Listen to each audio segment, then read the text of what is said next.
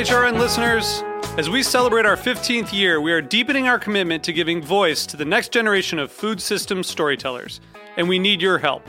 Our internship and fellowship programs help activate new possibilities for underrepresented and underestimated young people through experiential journalism, audio engineering, and production training. Through these unique programs, HRN helps food equity stewards build essential workforce readiness skills that expand their potential and foster economic mobility. Please consider supporting these critical programs.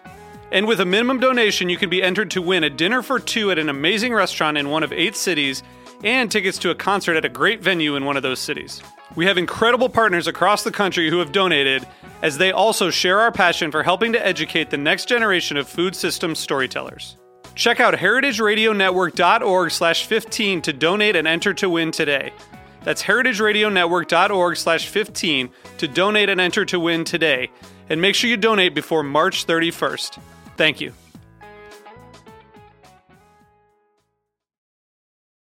Today's program has been brought to you by GreatBrewers.com, a social media marketing platform dedicated to promoting the world's great brewers and the beers they create.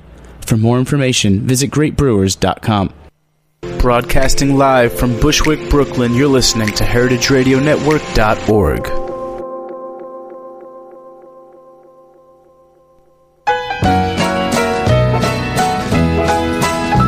In some of my songs I have casually mentioned the fact that I like to drink beer. This little song is more to the point. Roll out the barrel and lend me your ears. I like beer. It makes me a jolly good fellow. I like beer. It helps me unwind, and sometimes it makes me feel mellow. Welcome to Beer Sessions Radio on the Heritage Radio Network. A couple of weeks ago, the Beer Sessions Radio team went up to Cooperstown, New York for Brewery Omegang's annual beer festival, Belgium Comes to Cooperstown. We spent an entire weekend camping at the brewery and talking to the brewers, beer reps, chefs, bar owners, and beer fans that make this festival such an awesome event.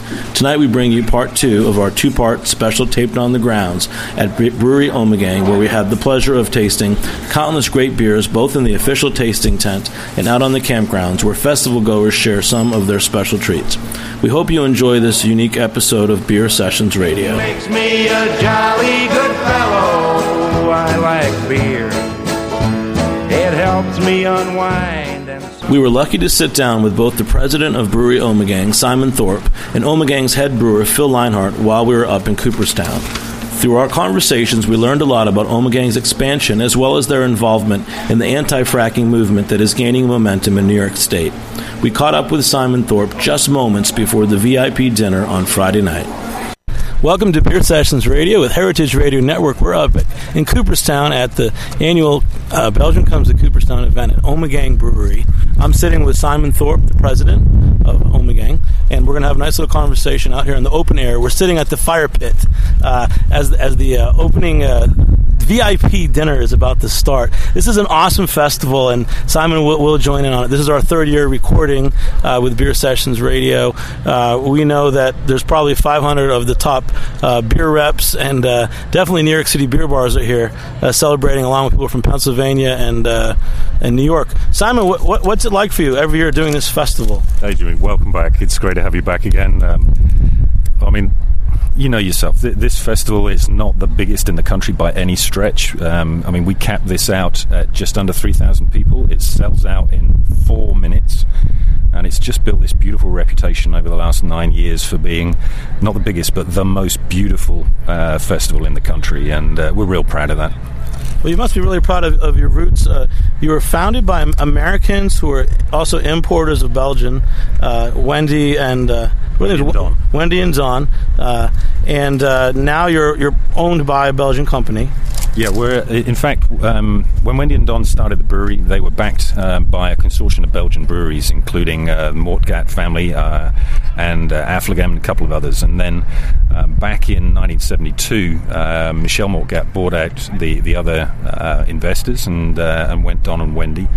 And at that point, we put together the Duvel Mortgat brands, so Duvel and Maritzus and Schoof, Liefmans and so on, with the Ommegang brands, and created a farmhouse brewery here in upstate New York, which is the basis for everything we do in the U.S.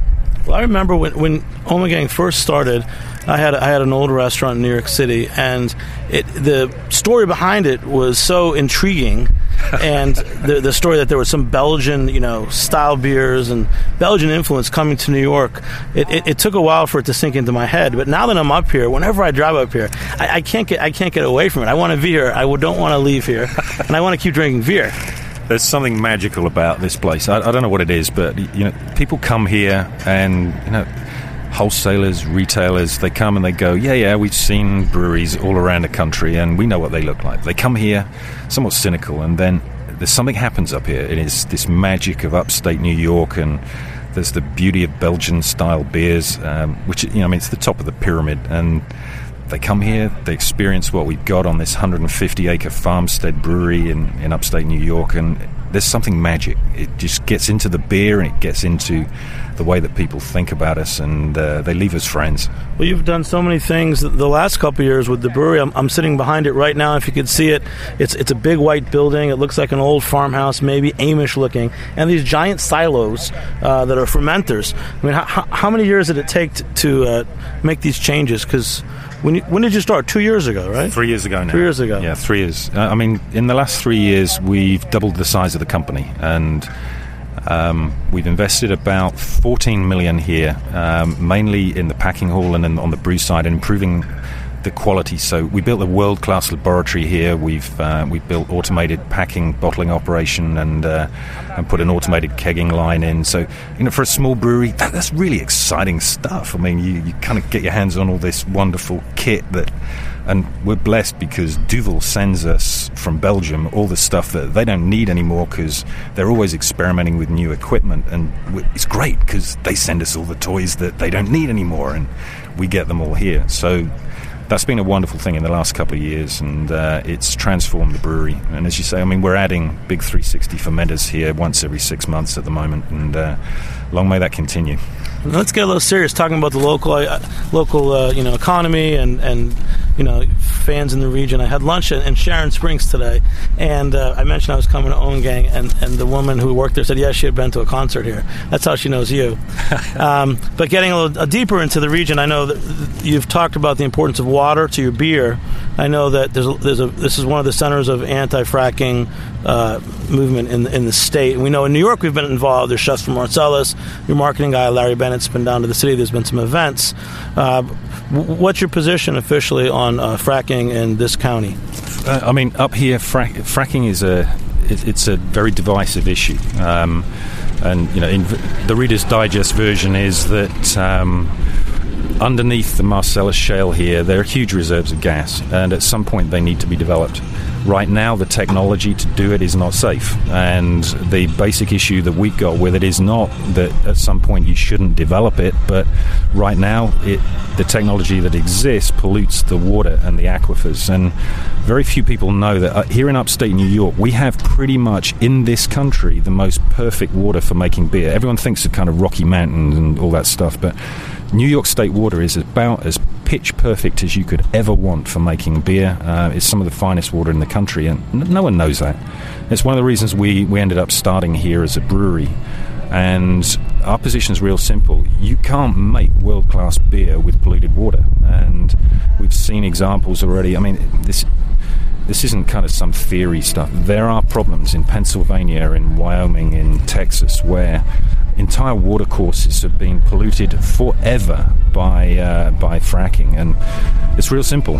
At some point you have to stick your head up and say we're going to stand for something important. It's important for this community, and from that point of view, it's not that we're against gas drilling. We just want safe technology for it, and it ain't here yet.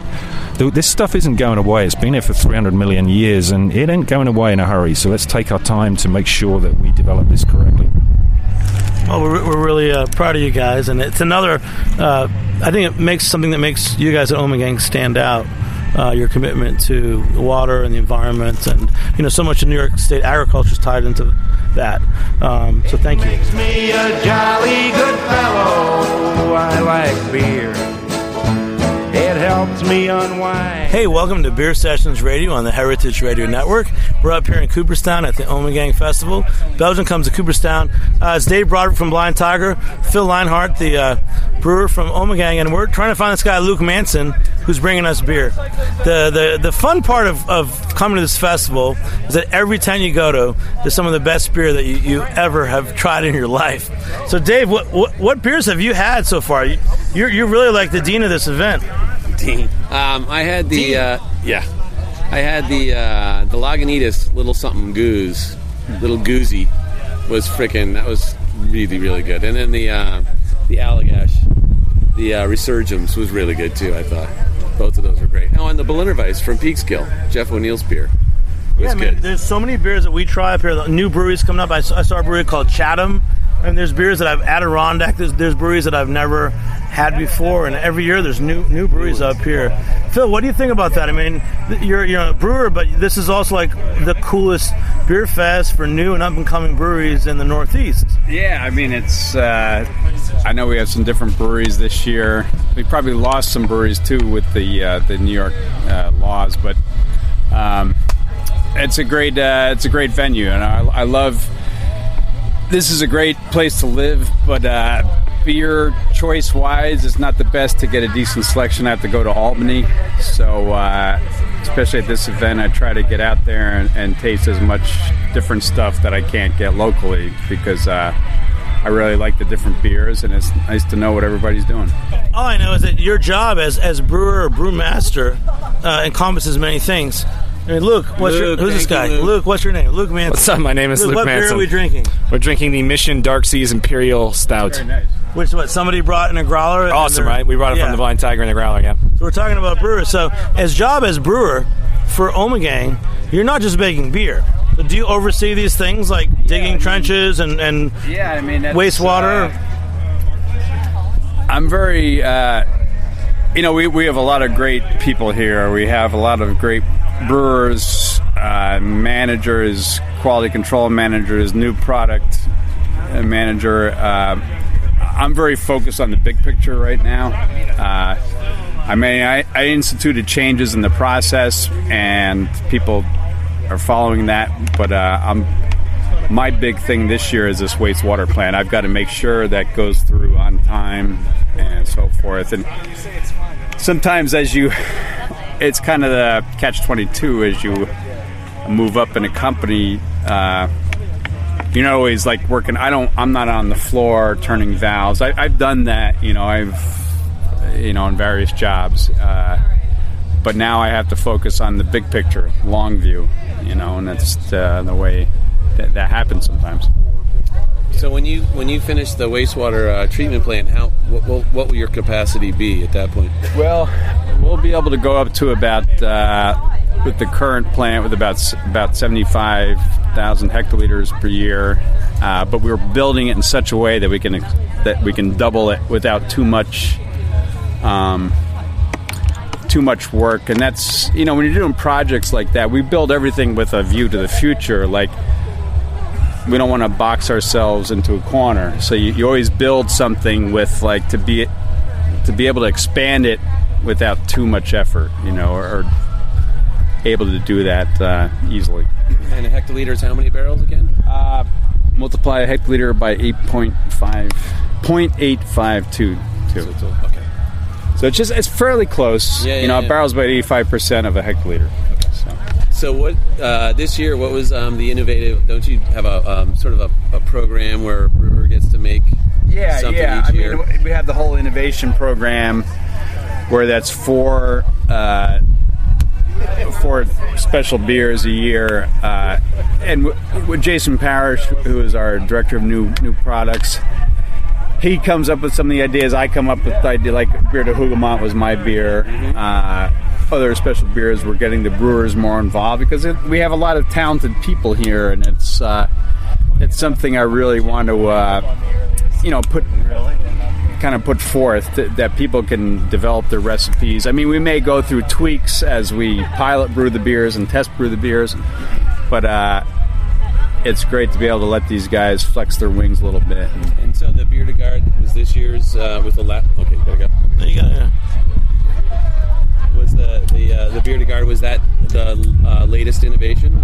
It's the current one. It's out now, and that was originally my recipe, and I always love those beers. I love malt. I mean, some people are hopheads. I would say I'm more of a malt head, and so I love that style. A lot of different malts, fermented cooler to accentuate the raw ingredients rather than the fermentation, esters and higher alcohols and things like that. And so I'm pretty happy. And then we aged it on oak and maple staves, which was a real expedition getting those into one of these tall tanks. You know, usually when you age on wood on staves, you have a horizontal tank and you can just put them into the open manway and then close the manway and pump the beer in there. But with our tanks being all vertical, we had to build like a Lincoln Logs fence of these staves up in the cone of the fermenter. But we got it all in there. And it has a nice subtle wood character to it. Not overpowering. It's a nice subtle woodiness to it. Well, that sounds awesome. Phil, one more thing. Tell us your two favorite. We just did a Hop Chefs. It's your special food and beer pairing festival. We had a chef from Philly, D.C., New York, and Albany. What are your two favorite Ommegang beers for pairing with food? That's a good question. I would probably say our Abbey Ale and Rare Voss. They're just... I like those beers. I like all our beers standalone, but I mean, those beers lend themselves. Abbey Ale pairs with a lot of different meat dishes, and the Rare Voss is a very food-friendly beer, I think, especially for like pub food, hamburgers, and things like that. And they were both used today, actually, in the Hop Chef pairing. New York chose the Abbey, and the guy who made the sauce. He was the guy who won, right? The sauce, the Philly guy. George. Yeah, he did the Rare Voss. Yeah. So they got a great new program, Hop Chefs, Ommegang, where they're owned by Belgian, brewing and Duvel and all this stuff. But anyways, food and beer pairings is kind of the next frontier for craft beer, and Ommegang's one of the leaders, and they did the Hop Chef, and it's been great. But I just want to say thanks so much for listening in. It's Beer Sessions Radio. Well, I cursed at the guy that popped up in my brain. I killed every subway stop on the subway train. I couldn't think of a place to go. There were signs on every door. Why am I counting on getting my bills no more? I got arrested. So, you like good beer? Whether you're a craft beer pro or just had your first sip of an IPA, GreatBrewers.com is your #1 beer resource on the internet. GreatBrewers.com bridges the gap between the world's great brewers and the consumers who enjoy their products. With so much information and misinformation out there, GreatBrewers.com focuses on education and leaves no stone unturned. Take the Great Beer Test on their website and browse through an extensive product catalog. Download their mobile Beer Cloud app, which includes a GPS beer finder, a beer sommelier, and descriptions for over 5,000 different brews. What are you waiting for? Back up that passion for craft beer with some solid information and education. Visit GreatBrewers.com today.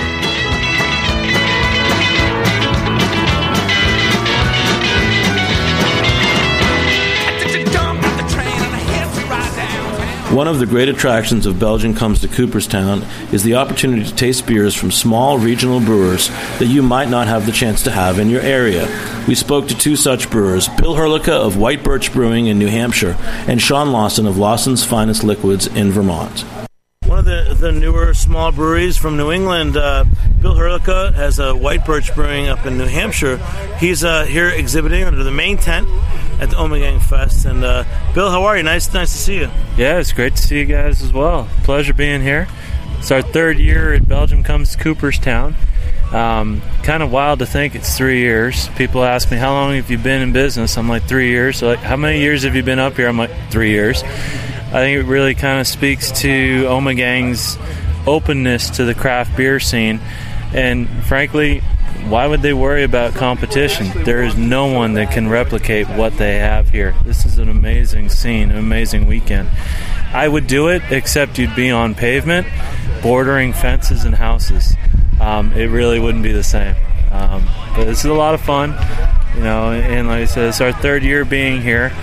What beers did you bring to the festival? Sure. Under the main tent, we have our Belgian-style Pale Ale. We have our Hooksid Ale, which is a Belgian IPA. We have our Hop to Wit, which is our new summer seasonal. It's a Belgian wit with pink peppercorns and grapefruit peel. And then we brought our Triple IPA, which is a Belgian triple and American IPA hop hybridization that we did with Martha's Exchange of Nashua, New Hampshire. They're a brew pub that's been around for 18 years. Say that again. What's so cool is that Bill just said we have the Triple IPA, and he handed it to me, but it's not open, and thus the fest. Bill, you're going to have to open your own beer out here. We're not in studio. We got. All right. We live high, the high life at Roberta's in Bushwick in Brooklyn is where we usually record. We're actually on a field in upstate New York. So, but I want to know, how do you guys start? We've interviewed before, but I'm still amazed that you can be a small brewer and get started and make your own beer. Well, since we last spoke, I was in a 3,400 square foot building, and we had doubled to take over that space. We got running full tilt and realized we needed way more space. We moved in September of last year to a 10,000 square foot building. It happened to be a former used car dealership. The beauty of it is it came with bay doors and floor drains already cut. And, it's a lot of room to grow. It's not really what you might consider an ideal brewery, but it has lots of parking for events. And did I mention it has floor drains already cut and permitted? That's not an easy thing to do. Are you American? I'm sorry? Are you American? Yes. So do you have to deal with wastewater issues? We were already a known entity for 2 years in the town of Hooksett. When we moved from one part of the town to the other, everyone signed off on us. We've worked hard to build good relationships with our town so that they understand who we are, what we're doing, how we go about doing what we're doing, because we are a highly regulated industry, and if you think you're going to do things without conversations and involving the different bodies that govern what we do, you're going to quickly find the answer is no. And if you go down that route, you don't get an easy recovery from the first no. So we work closely with the town. The town sees us as an asset to the traffic and the business in the area. So it's been a nice move for us. In fact, I'm excited to say, here we grow again. We bought a 15-barrel bright tank. We have a new glycol system. I've burned up 8 drill bits trying to drill into concrete. I am the worst guy at doing it, but this is how it gets done. We're running the glycol lines to the bright tank so we can force carbonate and grow our kegging business. As we've started 3 years ago, 15 to 20 gallons a batch. It was a lot of fun, and it was all bottles, because bottles is what I knew. Bottles is how we started. As we've grown, people like the beers, but they say, when are we going to see you on draft? We want you on draft more. We tried naturally carbonating kegs. We've listened to back history of Omegang, Allagash, other breweries that shared their stories about their forays into kegging. And so the consensus answer is you got to force carbonate to be able to do it properly, do it reliably and efficiently. We have a keg washer. We have a bright tank. We've got all these great toys, and we're about 10 days from having it all running. It's a really exciting time. It's a really crazy, hard-working time. But, this is brewing at its basis. Trying to grow, trying to understand how to grow, listening to your customers. And we're fortunate that our customers say, get us more draft now. And we're finding ways to do it. Bill, that's great. I mean, when we first had you, I loved your bottle-conditioned bottles, and yes, it's true. Your kegs were, not as predictable as people, or acceptable as people had hoped, and I know you've been working on that. One of the beers I had today that I really liked, was it the Hop to Wit? Yes. That was a new beer for you, right? Yes. Well, when we started small, we made a lot of different beers. I think we've released over 70 beers in over 3 years. Special projects, collaborations, we've run the gamut. I like to say I have more ideas than I have fermenters and time. But as we've grown, we've also listened to our customers, and draft is a huge thing. It's been a huge request for the last couple of years. They're also asking us to be a little more predictable to help sell the brand. They want 1 to 3 flagships. They want seasonals. They like a special beer, but when you grow out of a specialty beer store and you get accepted into like a major mainstream channel like Trader Joe's. I don't know if you guys know Trader Joe's, but that's like a heck of a store. Trader Joe's loves our Hooksett Ale. I mean, they're just going nuts with our Hooksett Ale, which is exciting, but it's also a little like eye-opening for me that one place can sell that much beer. And so as we've looked at what we're doing, we're trying to get to a more predictable, streamlined seasonals. We still have some special projects like the collaboration beers. We're working on an idea with Sap House Meadery of Center Ossipee, New Hampshire, for a Belgian stout using blueberries and honey and maple syrup. I can't wait for that. The test batch was phenomenal. But when we look at how do we get from where we've been to the next stage, focusing on beers as dedicated draft, going to natural carbonation. For example, I learned a lot about CO2 and regulators and bars that either have a regulator for every line, like Blind Tiger, and bars that have one regulator that might be overworked for like 20 lines. And the fact that a naturally conditioned keg, no one wants to, make an adjustment to make the beer work right because it's a naturally conditioned beer. They want no thought. They want to click it and go. And so it was a learning thing for us, and we've listened, and we're responding to that by adding this equipment to be able to give our customers what they want. I think it'd be safe to say any business you want to profile, there's a maturation process to that business. And when you're in brewing, just like restaurants, just like bars, hopefully 5 years later you're smarter than you were when you started up. We can all look back and say, man, when I first opened, God, I can't believe we made it through what we made it through.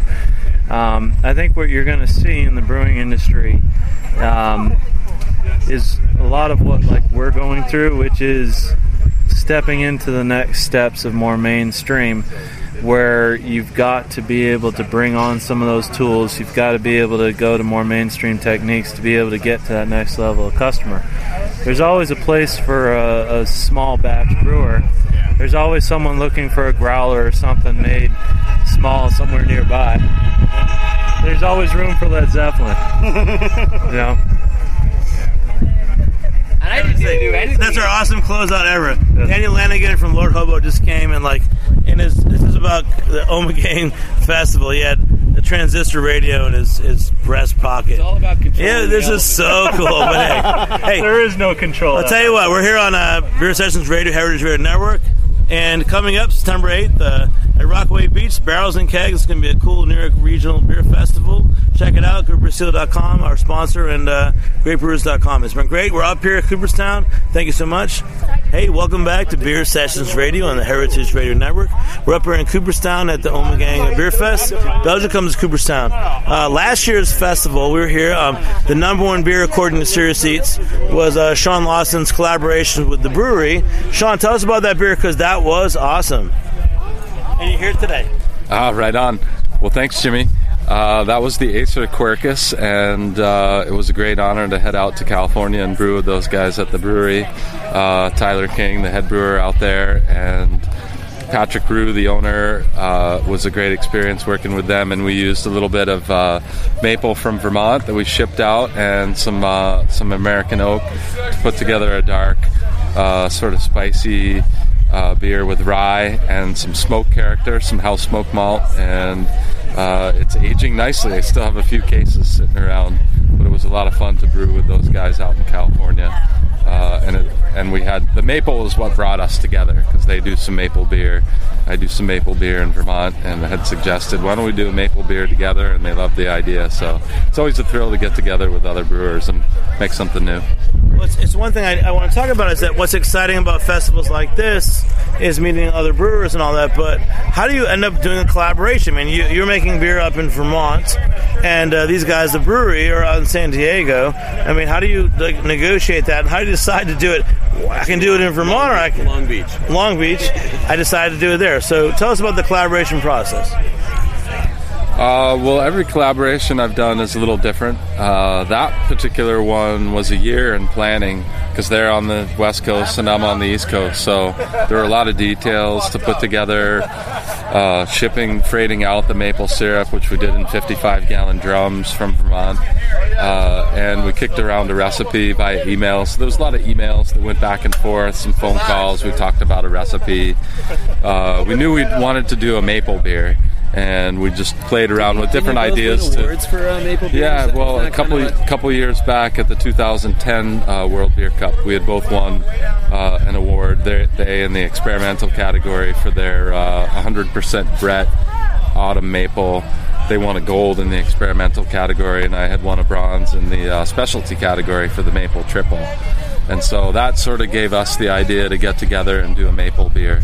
And so it was a year from there, going to the next Craft Brewers Conference in San Francisco, that gave me the opportunity to be out on the West Coast, so I didn't have to make a trip just to make the beer. So a lot of emails, phone calls, kick around ideas, and formulate a recipe, and then we kicked around the recipe a bit and came up with a final formulation on it, and brewed a bunch of it over a couple of days, and they were good enough to distribute some up to Vermont, where they don't currently. So we got a taste of the action, so to speak. It was great. Well, it's really fun, and I talked to you last night, and what I'm most excited about is, so you said you've expanded a little bit. You're a nano brewer. I've only ever tried your beer at this festival in Cooperstown. So what's new, and how are you expanding, and how can you expand, and what does that mean if you're so small? Well, I always put quotations or marks around expansion, because we're still in the same space, but I did upgrade my equipment, and I put in a 7-barrel brewery to replace the 1-barrel that we had.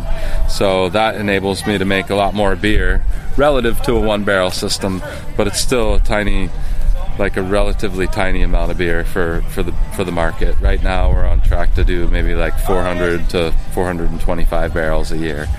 So there's not a lot to go around, so we focus on a small number of accounts, because they go through quite a bit every week. So we have about 12 places that carry the beer, between just a few bottle stores and about 10 or 11 draft accounts.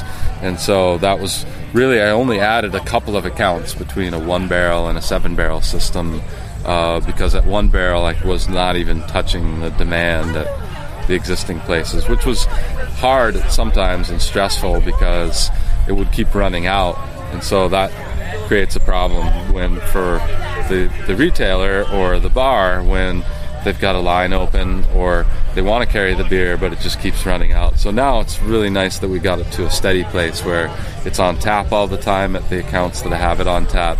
Sometimes they can have several beers on tap, but the bottles move a lot faster than the draft, it seems. That's a more bottomless market. It's hard to keep the stuff on the shelf, which is great.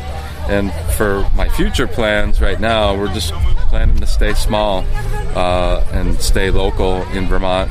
The model that we have right now is working pretty well. And I've got young kids, and the brewery is right by my house, so I can walk to work.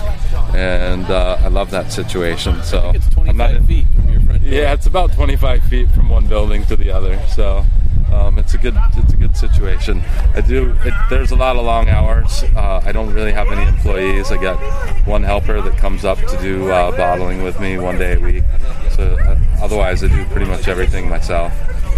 Sean, what town, what's the official location of your brewery? We're in Warren, Vermont, which everybody asks, well, where's Warren? We're right in the middle of the state, Mad River Valley, near Mad River near Glen. Burlington, Waterbury? It's south of Waterbury, about a half an hour south of Waterbury, about an hour from Burlington, like smack dab in the middle of the state. Yeah. What I want to know is that you're a real small brewer, you're a nano brewer. How do you make such good beer? I mean, what do you do that's different from other breweries? Well, for me, freshness is key for us for the styles of beer that I'm doing. Certainly some of the stronger beers, the higher alcohol beers like the Imperial styles, are built to last. Like the Imperial Stout can last a while. But for most of the beers, we want to get them out fresh and have people drink them fresh. And so being on such a small scale, we're able to get beer out and have it consumed within generally 2 weeks of when it's packaged into bottles or into kegs, unless it's a stronger style that's meant for aging. Like the Maple Triple is a beer that we sit on for a whole year before it's even bottled.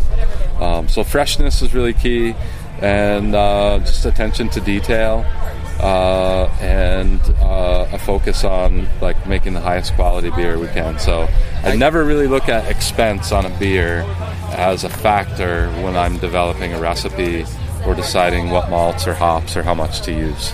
It's really about getting the end effect, and the cost is what it is, and accordingly the prices are a more premium beer. It's a higher priced beer because we really spare no expense on ingredients.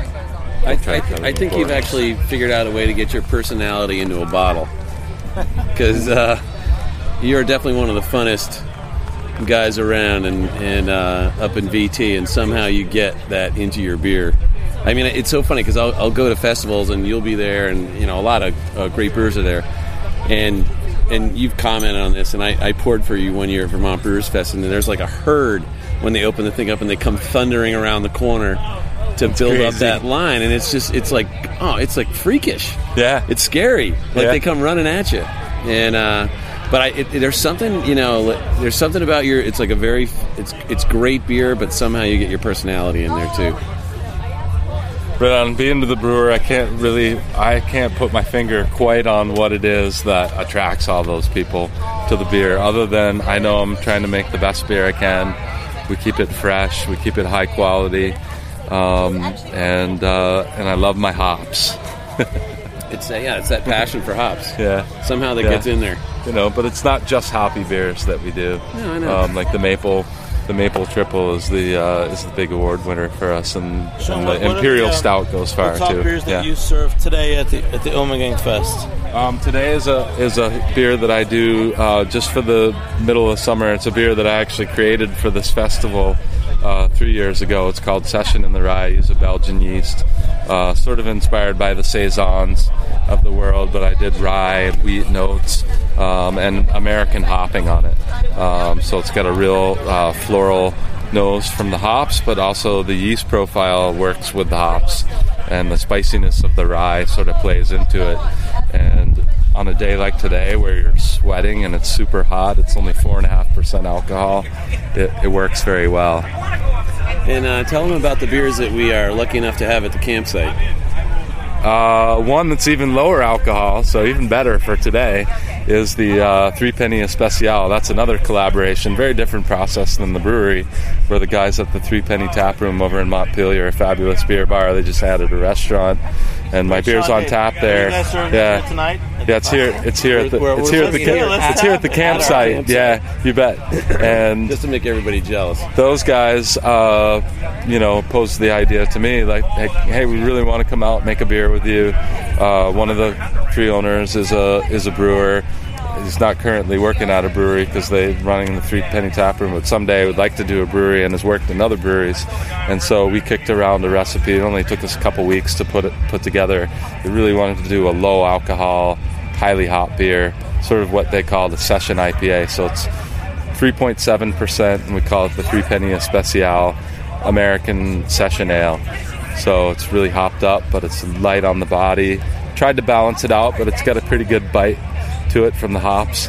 But it all works. It's really refreshing for a day like today. We also have the Chinookard IPA, which is one of my my old recipes, which is a real chewy sort of good malt backbone to it, and sort of aggressively hopped American IPA, about 7%. Well, Sean, we're really so excited to be here every year and try your beers, and we're looking forward to your grow. And hopefully next year I will come up to Vermont, and I want to do a thing called Brewer Ask Brewers. We also have Bill Herlica from White Birch Brewing in New Hampshire, and he's sitting on stage with us listening to you. Bill, do you have any questions for Sean about his brewing process or anything like that? I know you do, so come on. No, it's been interesting because when I first started my business and I looked around at what the marketplace was there for brewers that were really small scale, there weren't any. And then there was this one Lawson's Finest in Vermont. And I think we traded an email or two back and forth. A couple of good points.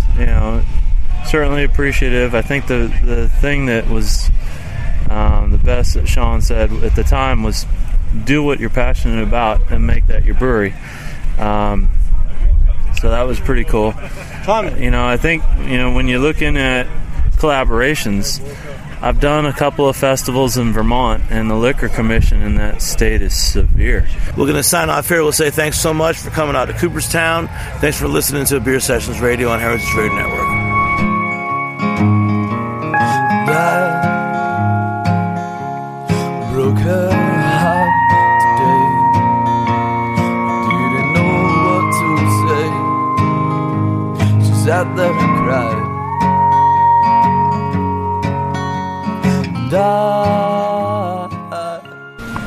Aside from the beer, food is another great attraction of the BCTC weekend. Everyone is strutting their stuff, from the chefs at the Hop Chef competition and the 5-course beer pairing dinner at the VIP event to the various grills, smokers, and even vendors out on the grounds. We smoked with Hop Chef contender and Blind Tiger Alehouse chef Tommy Harder over the weekend, as well as Captain Lawrence brewer Scott Vaccaro, who is notorious for roasting and sharing a whole pig each year. We caught up with Scott at his campsite to talk pigs and talk about his recent brewery expansion. Hey, we're here on Heritage Radio Network, Beer Sessions Radio. Welcome to the show up in Cooperstown, and we're here with Scott Vaccaro from Captain Lawrence Brewery. What's great about Scott is he's a homegrown guy from Westchester, New York, and his brewery has just expanded. But every year that I've been here, he comes up to Cooperstown and he's roasting a pig. And right now I'm eating like some of the skin and fat. It's the primo cut, Jimmy. We give you the best. Tell us about, you come over here and all you do is you make a pig and cook it. Well, the first year I came up here, I had so much fun, and I said to myself, what is it missing? You got a lot of beer, you got a lot of good people, you got all the good stuff. I said, you know what, the only thing that could probably make this better is a whole hog. And so that second year up, I just told Farmer John, the guy who takes our spent grain at the brewery, I said, I need a pig, and away we went. Every year we've gone a little bigger, a little bigger, a little bigger, and this year we had a 230-pounder. We had to cut the legs off just to fit it on the cooker. It was so big. Wow. So I'm just chewing away at the skin and the fat delicious. And everything. It's awesome. But, you're like a great guy. I mean, a few years ago, New York wasn't really about beer. And now it's like at New York Tap, there's new small breweries winning, and you guys expanded. I mean, you're in Pleasantville. Tell us about your new brewery and what went into it, because it's an amazing story. Yeah, so we moved about 4.5 miles down the road from Pleasantville to Elmsford, and it took it was about a year in the works, but it was a big pain in the ass. But we're happy we're there. We got all our stuff in the building, and now we got room to drive the forklift around without knocking things over. We got room to barrel age some more beers. We got room we added 12-ounce bottles, so it's been a huge undertaking, but a very happy undertaking. So I heard that that every brewer has their own style, but I heard that you're actually the guy that actually does the technical work. Like for a long time, if you had to work on your whatever lines or something, you work I'm the full maintenance. I do maintenance. There's nothing I like more actually than getting my hands a little dirty and getting in there and turning wrenches or brazing copper or doing whatever. I mean, it's kind of how I got into it. I always just thought the whole process was just intriguing. I mean, it's fascinating to me because when you first opened, you had in Pleasantville, you had the small brewery. Sure, and everyone me thought and one other guy. That was the coolest thing in the world. And first of all, what's there now? Because you guys just moved. Nothing. It's empty. All right, so now you moved, and I want to go up. I want to take the train from New York. So you got to stop in North White Plains or Tarrytown, and you got to hop a cab. It's probably like a $10 cab ride. So unfortunately, you got to pay for Metro North and a cab now. But we think you'll be happy when you get there because we have an outdoor patio, we got a bocce court, we got a huge tasting room, we have food now, meat and cheese plates, we got 12 taps instead of 5 taps. So how does it work as a brewery? How does it work for you? I mean, what do you do? People go to the brewery and what do they do? They can fill their growlers or they get tastings? They can fill their growlers, they can pay $2 for a tasting cup and they can taste all day. They can buy pints of beer now. If they don't want to wait for a tasting glass, they can just buy a 12-ounce beer. They can sit outside, play bocce. They can sit in the sun and get a tan. They can get a plate of prosciutto and mortadella and sit there and eat some cheese. I mean, they do whatever they want. It's beautiful. We love it. It's a fun place. Yeah, now it's a lot more fun. Pleasantville was great. It gave us our start, but now we're in a place where it's room to spread your wings, if you will. And there's air conditioning. And what about your beers? Everyone's been bringing me these somewhat sour beers in bottle. Sure. So are you making more and different beers now than ever before? We're literally doing a new beer every week. The new pilot system we have, 7 barrels of beer, you get about 14 kegs out of it. Every week something new. So it's a blast. We're having a blast. So what beers did you bring to the festival here in Cooperstown? Up here we brought the Extra Gold and the St. Vincent's Double, which we've been doing for years. And then we brought the Hops and Roses, which is a new sour golden ale, Asian oak barrels with hibiscus, rose hips, and elderflowers. Hops and Roses. Wow. What I love about you is that you're establishing yourself as a New York brewery, but also at the festival here. Let's open this up. Oh, yeah. He's got this smoker, and he brings a pig every year. Because you need, man can't live on beer alone. You need to eat too. So Scott and I right now are just picking off meat, and other people will do that. It's nice pork. What it's all about. Yeah. And there's other people here, like, what's cool? And Brooklyn Brewery's here later. They're going to do their own sing-along music night. Nice. But I think you really stand out for your beer and your food here. I mean, who doesn't like pig? Don't close that up, Scott. Come on. Keep eating. All right. Keep eating. And then, we're on radio. We're not on TV, so... Nobody needs to see what's actually happening. We can eat and talk all we want. But we're eating like a whole pig. Yeah, let me get some more of that in my mouth. Delicious. Diagnosis delicious. And it's one of our favorite pigs. Oh! Her name was Loretta. She was 3 years old, 300 pounds on hoof, and she's delicious. So where'd you get your pig? Hemlock Hill Farms up in Cortland Manor, New York. Farmer John DiMaria has been taking our grain since we started. And we get hogs from whenever we can. So the whole system is what? You get spent grain? Spent grain up to the farmer. He feeds his cows with it. Cows, chickens, goats. Brings us meat all the time. And then every now and again we get some pork because he gives the pigs the yeast. And they literally slurp down the yeast to get drunk, live a good life, and then we eat them. Wow. Well, the big story about you guys is that you're making some type of sour beer, or what are the new initiatives you're doing at your new brewery? Well, we got more room, so more barrels. Are you doing sour beer? Oh, absolutely, yeah. And how are you doing that? And what format? Bottled and draft, aged in wine barrels for the most part. The Hops and Roses that we poured today was one of those new beers. And, just having more room allows you to have more fun, really. Dude, it's so awesome, man. So good to talk to you. Jimmy, so one thing I love about coming up here at Cooperstown, there's brewers, there's home brewers, there's guys hanging out. We're going to make a toast and cheers. Thank you so much to everybody. GreatBrewers.com, our sponsor, and at Beer Sessions Radio. We'll see you next week on Heritage Radio Network. Thank you. Cheers, Jimmy.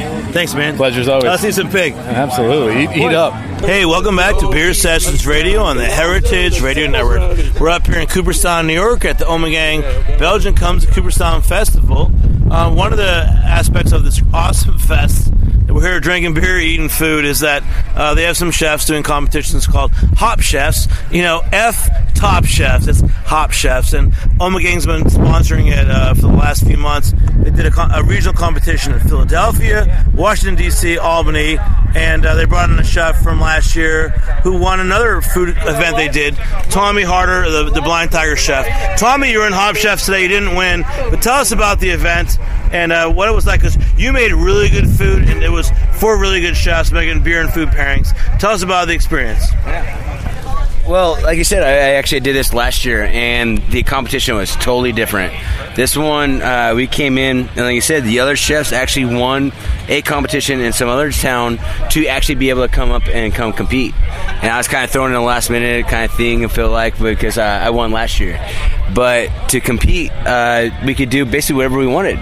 Just had to take one Omegang beers and pair it in some way and make a great dish. And the chefs that came up here, they made some amazing dishes. Like every one of them, I was surprised. I was like, oh wow, I didn't even think of that. So, what other chefs did you like? I mean, I know there was some guys paired with hennepin. Yeah. Someone did a crab cake. Tell us about the other chefs and the actual dish that you made. Yeah. Actually, to tell you the experience of today, actually, I had a great time with the man from D.C., the one from D.C. We were there all day. He had made the crab cakes that I thought were really great. We were having a great time together. Jeff Ang won. Jeff, that's right. The D.C. regional, top hop chefs competition. He was here today. The one actually I liked a lot was what did they call it? It was Hop Over the Garden. James from Albany. Jamie Ortiz, from Albany. Everything he had layers of things going on, and two different little condiments basically going together. The corn cake, the braised rabbit. I thought it was excellent. I really thought it was really excellent.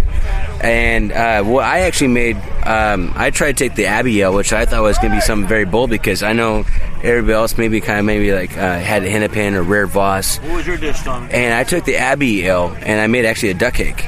And so I took basically the idea of a crab cake, but I braised the duck legs in the Abbey Ale and then turned around and made that braising liquid into a mole sauce, mole rojo. And then I paired it with a pickled fennel, a fig and foie gras mousse, duck cracklings, and a little citrus shaved orange zest.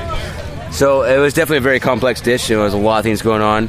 And I had a great team, actually. This is the first time. Last year I was by myself, basically. But I had a couple of other chefs that came up here to help me out. One from Whataburger here in Vermont is going to open up pretty soon. A burger joint. Yeah, Whirly Burger. What'd you call it? Whataburger? Whataburger. I'm sorry, that's actually from a movie, yeah. Whataburger? But I mean, I had a great team and we had a great time today. This is the first time I actually had a lot of fun cooking in a tent, sweating the whole entire time. Yeah, Tommy, I thought that was the perfect dish for a 100-degree day. Yeah. Foie gras and duck. Oh, very rich, yeah. No one's sweating already. Yeah. No, I was like, a little spice. I was in there. I was actually pretty cool, and I ate that, and it raised my temperature about 105 degrees. Well, Tommy, I'll give you the backstory. I was a judge, Jimmy Carbone and Jimmy's number 40. I was a judge for the hop chefs today. Yeah. And I will say, I liked yours the best. I mean, it was the duck whatever, and it was spicy, but somehow the Ommegang Abbey Ale really paired with it well. And I think everyone said, yes, Ommegang Abbey is a good beer to pair with. Yeah. So did they tell you to pair the beers, or did they tell you to cook with beers? What was the focus of the event today? No, actually, they gave it was a 5 different criteria where there was to pair, to contrast. Another one was to use the beer. Another one was to mimic the flavors, and the last category was to experiment with. And what that was, it was that just basically opened a lot of doors of saying is it going to be a contrast? Is it going to be a mimic? Is it going to be, what are you going to do? You can cook with the beer and it could be totally different where you don't even know the beer is there. And so this actually, I took this as an opportunity to, I took the last category as experiment. I cooked with it, I mimicked it, I tried to take and dissect every flavors of the beer and put it into a dish that would also pair with the beer as well. And I have to say, it was the beer really... It was the one dish I thought that really complemented, the beer complemented the dish and vice versa. It augmented it. The rest of them were good pairings, but it didn't make it into something else. And I think one thing I want to do differently too is because this is an Omegang event, it's a BCTC, and the Omegang beer is what is the focus. So I wanted to take the beer and make the food basically heighten all the great flavors of the beer. I mean, it's a great beer, so why not make a dish that's savory, has the richness, whatever, that contrast, so everything that beer could do, and pair it, but something that it's, has a little more body. It's not liquid. Being out here at I call it Ommegang Fest, but it's Belgium comes to Cooperstown. How many beers can I try in 2 days? Dave knows he can try a lot. Last year we had our Earthbred brought out a special Ray Dieter beer. Today my favorite beer was from South Carolina, a Goza. It's And here's the woman who brought it. Tell us about the beer and why you brought it and the name of the beer and all that stuff. Well, this is a great segue talking about food and beer pairings because a Goza is traditional salt beer. It's actually brewed with salt, and it's it's tart. It's got a lot of dimension and flavor, and it pairs really well with a lot of savory dishes. It can even contrast sweet what's dishes. Your name? My name is Amy. And where are you from? I'm from Dartmouth, Massachusetts. So what beer did you bring us that I love so much? I brought a Goza from Westbrook Brewing in Mount Pleasant, South Carolina. It's a 4%, again, like I was saying, salt beer, and it's just a very light, drinkable, refreshing style that has been fantastic in the higher temperatures that we've been experiencing. And it's a style that is underappreciated. It's not brewed a whole lot, but when it is and it's done right, it can be absolutely incredible. So it's been a real pleasure sharing it, knowing that a lot of people probably have not had this beer particularly, and beers from Westbrook in general, because they're a new brewery on the scene. They've been cranking out beer for about a year and a half, 2 years, and it's nice to introduce a lot of people to a brewery that's really moving and shaking. One thing that is so special about this fest is that this beer wasn't entered into competition. This beer wasn't in the main tent of beers. This is a beer that one of our enthusiasts brought, and all of us are drinking it, hanging out. And, this is one of the most special events in Europe. Thank you so much. Yeah. I love it. Thank the you, Goza Jimmy. from South Carolina. Cheers, buddy. This is what you have right in front of you? This is May the I taste Goza. it one more time? You absolutely may. The barrel and lend me your ears. I like beer. It makes me... Thank you for tuning in to Beer Sessions Radio. We'd like to thank our sponsors at GreatBrewers.com and our friends at the Good Beer Seal who helped to make this podcast possible. In addition, thank you to Brewery Omegang for being such open and gracious hosts, and to our guests Simon Thorpe, Phil Leinhart, Dave Broderick, Bill Herlica, Sean Lawson, Tommy Hodder, and Scott Vaccaro. Also thanks to Brie O'Connor, Aaron Fairbanks, and Luke Manson for technical support, and our hometown Brooklyn team, Jack Inslee and Joe Galarraga at the Heritage Radio Network.